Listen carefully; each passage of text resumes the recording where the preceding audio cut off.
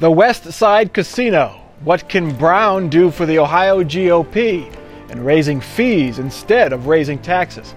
These topics and more this week on Columbus on the Record. From the Battelle studio at WOSU at COSI, this is Columbus on the Record, WOSU TV's weekly analysis of the top stories affecting Central Ohio. Joining Mike Thompson this week, Kathy Kandinsky, State House reporter for the Columbus Dispatch, Reginald Fields, Columbus bureau chief for the Cleveland Plain Dealer, Jerry Austin, Democratic consultant, and Terry Casey, Republican consultant. In what has become a typical scene in this decades-long casino fight in Ohio, once arch rivals shared the same stage, smiled, then gave each other man hugs. After a month of harsh rhetoric and negotiation, casino developer Penn National decided to move its casino from the Arena District to the site of the closed Delphi Auto Plant on the west side of Columbus. Penn National says this plan will clear the way for the Columbus Casino to be the first to open in Ohio. City and business leaders twisted themselves in knots. They said while they oppose gambling, this is going to be a great thing for the struggling West Side. Terry Casey, you have humbly reminded us that you predicted that the casino would never be built in the Arena District. Did Penn National cave, or did they make a smart business decision? Yes, and yes. And the reason why is because they potentially would have had a 10-year battle because their site, and it's actually 3 blocks west of the Arena District, was not a very good site. One of the reasons why they're happy and why they picked the west site as opposed to south of Columbus along 270 is because of the traffic count along there, the visibility, and also the fact they have 120 acres there compared to 24 in the Arena District, half of which was in the floodplain. So they're excited, and the Ohio legislature is moving ahead on getting it put on the May ballot. But obviously one of the questions is how do you get voters in a lackluster May primary to decide to vote for this all over Ohio? I was skeptical, still am skeptical that it's actually going to be built there, but any surprises that it happened this quick, that they turned around pretty quickly and said, okay, you win? They had to first agree on a site, and second, the legislature has to pass this to get it on the May ballot. Now remember, the issue that was passed said they can build, they may build, they don't have to build.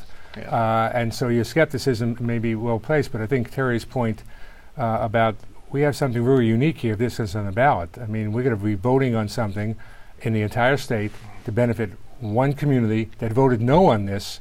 And now, how do you get people to come out in the lackluster primary, low turnout, and to have any interest in doing this? And people who voted no the first time think they have a chance of voting no on stopping gambling, and they can't, but it's going to be very interesting. Well, also because no one's really stepped forward yet and said who's going to pay for a campaign, a statewide campaign to get the vote out in support of this. So that's another issue. Who's going to put the money up?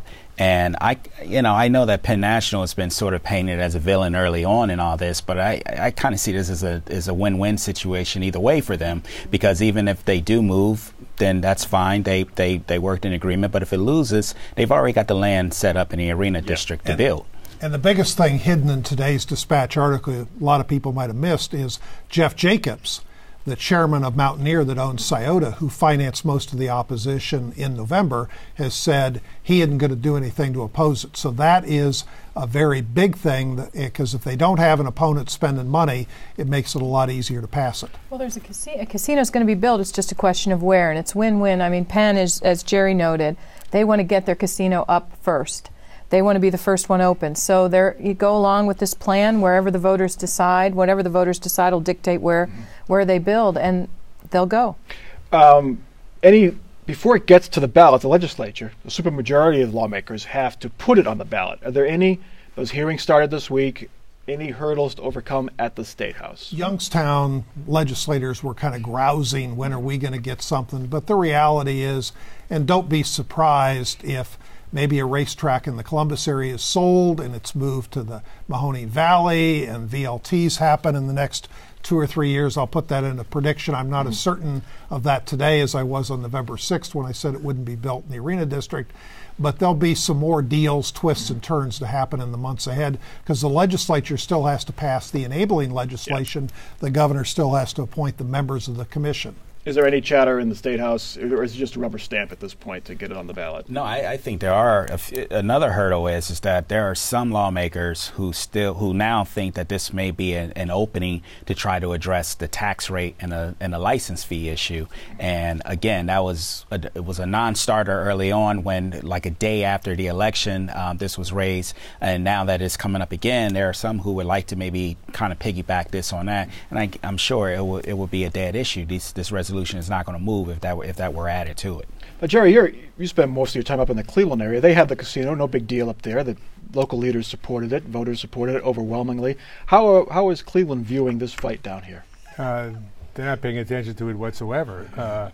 They got theirs, and that's all they care about. However, if I was involved in this issue in May, I would take a look at the places in the state that overwhelmingly supported this issue. Cleveland would be one of them, and to try to get those folks to basically vote for something down here is going to be interesting. But this is, in terms of political consulting, first of all, it's a piece of business, so that's always good. Yeah. Secondly, who's going to pay for this? Penn National is going to pay for it. I can't imagine anybody else is going to do it. And thirdly, it's never happened before, so it's going to be kind of interesting to watch this. And in a lackluster primary, besides low turnout, this may be the number one issue in May that people are paying attention to. Does low turnout help this, though? I mean, assuming there's no well-funded opposition if Jacobs sits out, and we haven't heard from the racetracks in West Virginia yet. We tried to get a hold of them this week, and they didn't call us back. There is Casino Free Columbus, which is going to oppose this. But if there's a low turnout and Penn National runs a okay campaign, gets their vote out, then that helps them. Well, I don't know, because it's never been done before. And what's the message here? I mean, what's the message to the rest of the state? Help Columbus get a casino that they voted against and didn't want. Well, they got the message. At the Columbus Metropolitan Club, the message was clearly bring jobs to the west side. Fine, but if I'm in Cleveland, what does that do for me? And in Toledo and a lot of other parts of Ohio, they feel Columbus is this island of prosperity with all their tax money paying for Ohio State and state government. They aren't feeling much sympathy for Columbus and Central Ohio. With nobody paying a lot of attention to it outside the Columbus area, perhaps the best thing that these folks could do is try and get the parties involved and get them to endorse it, put it on their slates with all their candidates, vote yes for issue whatever, and hope nobody pays too much. If you don't think people are going to pay attention, that may be the easiest way to get it done. And again, I don't see where this is bad either way for Penn, because even if there is a low turnout and it doesn't win, I mean, they're just going to go back to the arena district. I don't see why they spend much money on it, really. Well, they spent $50 million last time, so if they only spent $8 or $10 million this time, they wouldn't be spending much money. But do you think as part of this deal, Penn National said, look, we'll go along with this. We won't fight you. We'll move it to the west side. We'll fund a campaign to try to get it moved. But if it fails, you all have to let us build in the arena district. I'm sure. Well, they might think that. In fact, at the Metropolitan Club, their chief operating officer kind of said that.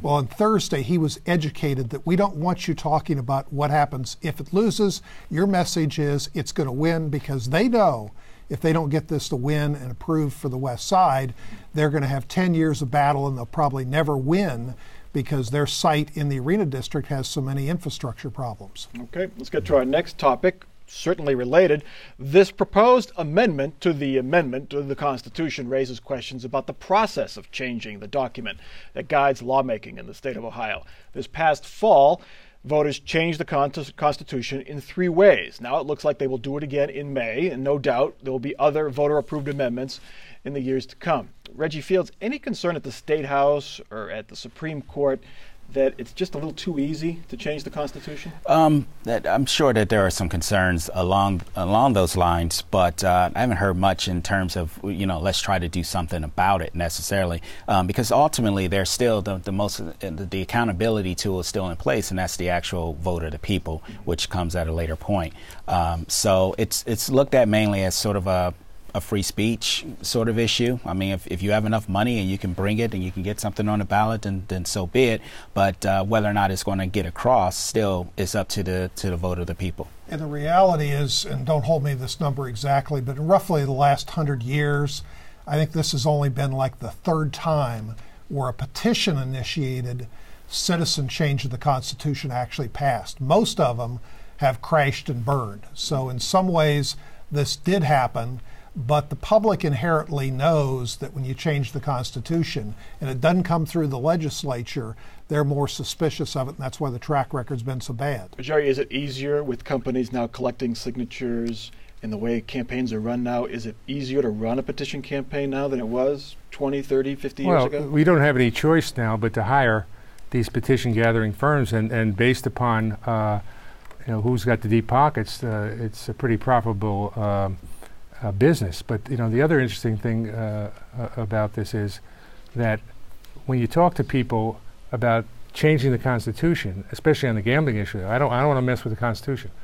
Well, the problem is it was in the Constitution. That's why you got to change it. I mean, you have to amend the Constitution because something is in there. Yep. And I think that Terry's point that this doesn't happen too often that it wins. I don't think that because issue 3 won that we can look forward to other issues being on the ballot and winning the same way. It won't happen. I mean, they had to collect close to 1 million signatures to make sure they had, I think it was just over 400,000 that were valid to get it. That's not easy. I mean, it speaks to why you need a firm to do it. Spent $50 million, of which probably 7 or 8 was the signature gathering. I think they did 700,000 for 400,000, but it doesn't matter. I mean, this was a campaign that spent a lot of money, and that's why it's won. But the signature part's the easy part. The tough part is getting this thing passed because the SEIU union tried a sick leave thing. We had the strip clubs. I mean, we've had a lot of people that have tried to do things this way. Yeah. How about putting it on, limiting it to even year elections, even presidential elections, to make sure that most of the folks, the higher turnout elections, that it gets a truer sample of Ohio as a whole? But the current Constitution says you can only do these petition things in a fall election. Yeah. Now, the thing in May will only be able to be on in May because the legislature put it on the ballot by 3/5 votes in both houses and in the committees. So there's some protections that people just can't do a drive-by, let's throw this issue on the ballot. And I still think it's true that in many cases when voters don't understand an issue that may be on the ballot or don't agree with, they're going to tend to vote no anyhow. And to get back to your earlier point, if there is a concern, one I believe would be probably within the State House. A lot of the lawmakers, they're obviously elected to kind of come down and set these, with the bills and do things such as the casinos and everything else. I mean, all of those issues went through the State House at one point. And so I think what you're going to see more of is maybe people just completely bypassing the legislature altogether. And I mean, that may be a concern there. And this went to the ballot because the lawmakers wouldn't come up with their own plan. Exactly. Okay. Our next topic. It's not often that Republicans in Ohio look to their counterparts in Massachusetts for inspiration. But that's what's happening this week. Scott Brown's Senate triumph in the state that during Watergate said, "Don't blame us, we voted for McGovern," has fired up the GOP. Jerry Austin, how concerned are Ohio Democrats about what happened in Massachusetts with Scott Brown? I think they were concerned before Tuesday. I don't think Tuesday made it any more concerned. But the interesting thing about Massachusetts is that, first of all, it's the first time in 46 years that Ted Kennedy was on the ballot. People voted for Ted Kennedy. He was an institution. Ted Kennedy beat guys like Scott Brown 70-30 for the last 40 years. Number two, the Attorney General was a terrible candidate. Took for granted that she would win, didn't campaign, didn't know that Curt Schilling does not play for the New York Yankees, which certainly lose her a lot of votes in a state that's rabid Boston fans. And I think Scott Brown, has Hollywood looks, very attractive family, rode around in a pickup truck. I mean, ran a really good campaign. And, Jupiter was aligned with Mars for him. But I don't think that what happened in Massachusetts is a harbinger of things to come in Ohio, because I think that people understood that there were problems in Ohio before Massachusetts. He's a populist. The truck signifies that. Which Republican candidate running statewide in 2010 is the most populist, has the most populist characteristics? Well, I think you're going to find Kasich, the son of a mailman from a blue-collar town suburb of Pittsburgh, is going to play up that blue-collar thing. When he announced, Mary Taylor stressed her father was a union bricklayer. But I think there's a lot of lessons out of Massachusetts, and Scott Brown ran a good campaign. But I emailed back and forth last night and this morning with Neil Newhouse, who was Scott Brown's pollster, and he outlined in Newsweek and some other places there were a number of different things, And the Democrat candidate made some mistakes, but Scott Brown did some very smart things. But there's a real anger, and when you look at the polling data, you see 22% of the Democrats voted for Scott Brown, and among the labor voters, the Democrat candidate barely won. So to have a Republican of labor union members getting roughly 45% of the vote, that tells you about the coalition he built. Healthcare, he claimed healthcare was the reason why he won. What does this do to Mary Jo Kilroy's stance on healthcare, or other Ohio lawmakers in close races, what their stance on healthcare might be? Well, I think that it's a very good question, because we have a lot of in Ohio and other places incumbent congressmen who are in marginal districts, and looking at this, they're going to be in a tough race anyway. I don't know that it changes her vote. Are we going to have a health care bill? I think we are. Will it be the one the president wanted? No. But they'll get a health care bill through some way, compromised to the nth degree. But all these people are in tough races. I mean, this maybe it makes it a little bit tougher, but they all know they're in tough races. This is one of these years that are coming up, which could make 1994, look like child's play.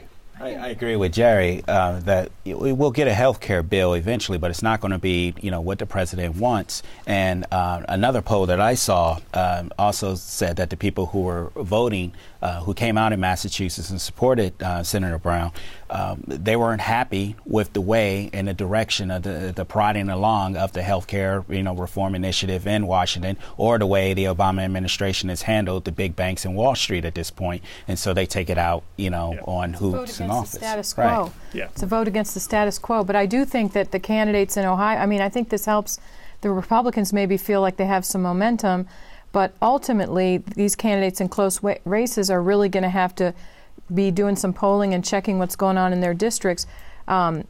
Eventually, though, they're probably only going to be voting for a health care bill that has only pieces of what we're seeing in these two bills today, and it's going to have to be a bipartisan bill. So a lot of this, tension may go away on its own. Keep one thing in mind, that when Obama put his hand down from being sworn in as president, he assumed all the responsibilities for all the problems in this country.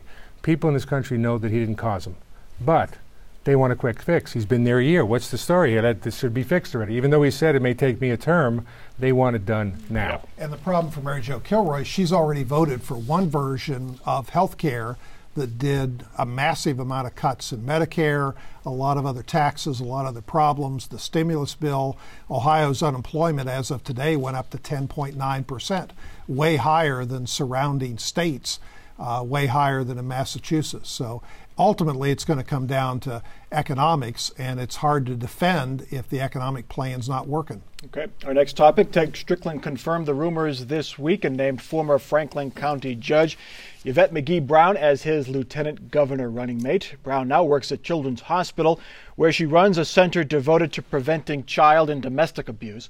Strickland touted her as an advocate for Ohio families. Ohio GOP Chair Kevin DeWine dismissed her as a social worker. Kathy Kandinsky, that's a bit harsh. Did it raise any eyebrows? A bit harsh. Unfortunate. Well, it just was a wrong comment to make on many different levels. Judge Brown has state government experience. She was a juvenile court judge. She was legal counsel for, I think, one or two state agencies, Department of Youth Services, maybe, I forget the other. And she started, raised money to build the Child Advocacy Center, as you noted. So it was kind of unfortunate comment, but it was also kind of insulting. There's a lot of social workers in Ohio doing a lot of good work, and the comments, are kind of demeaning toward that. But part of the thing is Jim Ruvalo, former Democrat chairman from Toledo, very smart, very savvy guy. He was basically quoted saying, in a way, Lieutenant Governor isn't going to matter. What's going to matter is unemployment. And the problem is, based on the Dispatch headlines the day after she was announced, it was mainly a pick to shore up the shaky base that the governor's got among liberals and among African Americans, but she doesn't have background in business, in job creation, in bringing business to the state. That's what we need. Isn't shoring up the base, basically, if she does that, she's done her job? I would right? say. Well, but the problem for the governor is just like happened in Virginia, where the Democrat lost by 17 points, or the incumbent lost in New Jersey, independents are turning very angry with the Democrat Party, and shoring up your base doesn't do you any good. You've got to reach out to independents. But keep in mind that DeWine's comment is just typical of the negativism that has been going on for quite a while. I remember, wasn't Barack Obama just a community organizer? And now Judge Brown is just a social worker. Well, DeWine is just a political hack. So, you know, this kind of negativism was going on in Washington. We'll see it, front and center here in Ohio this year. It was funny, you know, earlier this week, Seth Morgan announced for state auditor on, I forget what day it was, but the day before, and everyone knew he was going to announce, but even the day before he made his official announcement, the Democratic Party came out with a statement slamming him. It was kind of funny, you know, how trigger-happy everyone is to jump in and try and brand somebody or label them and, you know, create that first image of who they are. It's a lot of negativism. Okay, Ohio residents are now realizing that no new taxes does not mean no new fees or fines. The latest example is at the Bureau of Motor Vehicles, where it now costs you an extra $20 if you miss the deadline to renew your driver's license. This comes on top of an uproar over higher parking meter rates in Columbus that city officials have now rescinded. And don't forget our friends over in Heath, they made the city take down the cameras, which were collecting a lot of money catching drivers speeding and running red lights. Terry, what's wrong with increasing late fees on driver's license applications? Well, the problem is when you brag about your budget and how good it is and how you're opposed to taxes, because Governor Strickland over and over and over again said no tax increase. These are what amounts to hidden taxes. They make people angry. And in some ways, I found out in politics, it isn't the big $26 million project that gets you in trouble. It's when Governor Gilligan brought an Oriental $13,000 rug for the governor's office. That's something people can understand they talk about. So when people think they're going to gouge me an extra $20 because I'm a couple days late on my driver's license, it irritates them and they'll never forget it. Isn't it picking your poison, though? Would you rather make those folks angry or everybody angry with a tax increase? But everybody's got a driver's license and they can understand $20 and they feel the government's gouging them. Yeah, but if you pay it on time, it's a catch-22. You're good. You know, it's a catch-22 for the state. They need the money. They need the money, and it is a better option than an outright tax increase. But you do run the risk. I mean, didn't they throw the mayor out in Heath? Yes, they did. They overturned all the cameras narrowly, but they overturned it, and that was raking in a ton of money. There was actually a story in USA Today recently where it said a number of states are beginning to just outlaw these cameras altogether, and largely because they are just cash cows, apparently, because what was sold as a public safety sort of tool, there's not a lot of evidence behind a lot of these cameras that they're preventing a lot of accidents and incidents within intersections where they're located at. So, yeah, the city of Columbus, they look at, because when they put the camera up, it's like a trial for a month. There's no tickets, and they show that the number of red light runners at these cameras intersections has gone down, but they also, each ticket is $100, and the city gets a good chunk People of that. Get mad, even if they're in the wrong, people get mad about it.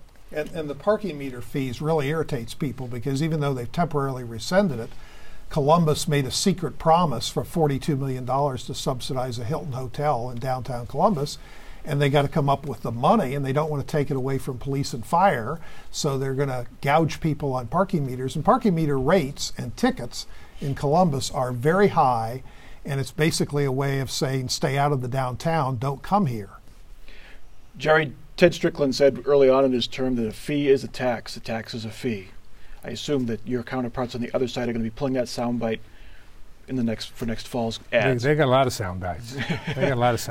And this is going to be a very interesting year because John Kasich hasn't been in the forefront here for quite a while, and John Kasich is basically not saying anything, which is what I would advise. He's not the governor.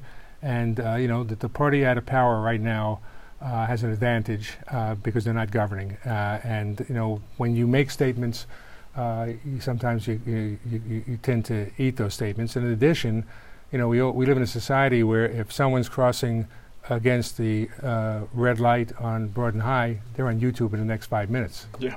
Okay, let's get to our weekly off-the-record comments from our panel. Some final thoughts, predictions for the weeks ahead. Kathy Kindiski, you're up first. Well, I'm going to go out on a limb with the casino vote, and I'm going to say that I think it's going to pass, and we're going to end up with a casino pretty quickly out on the west side.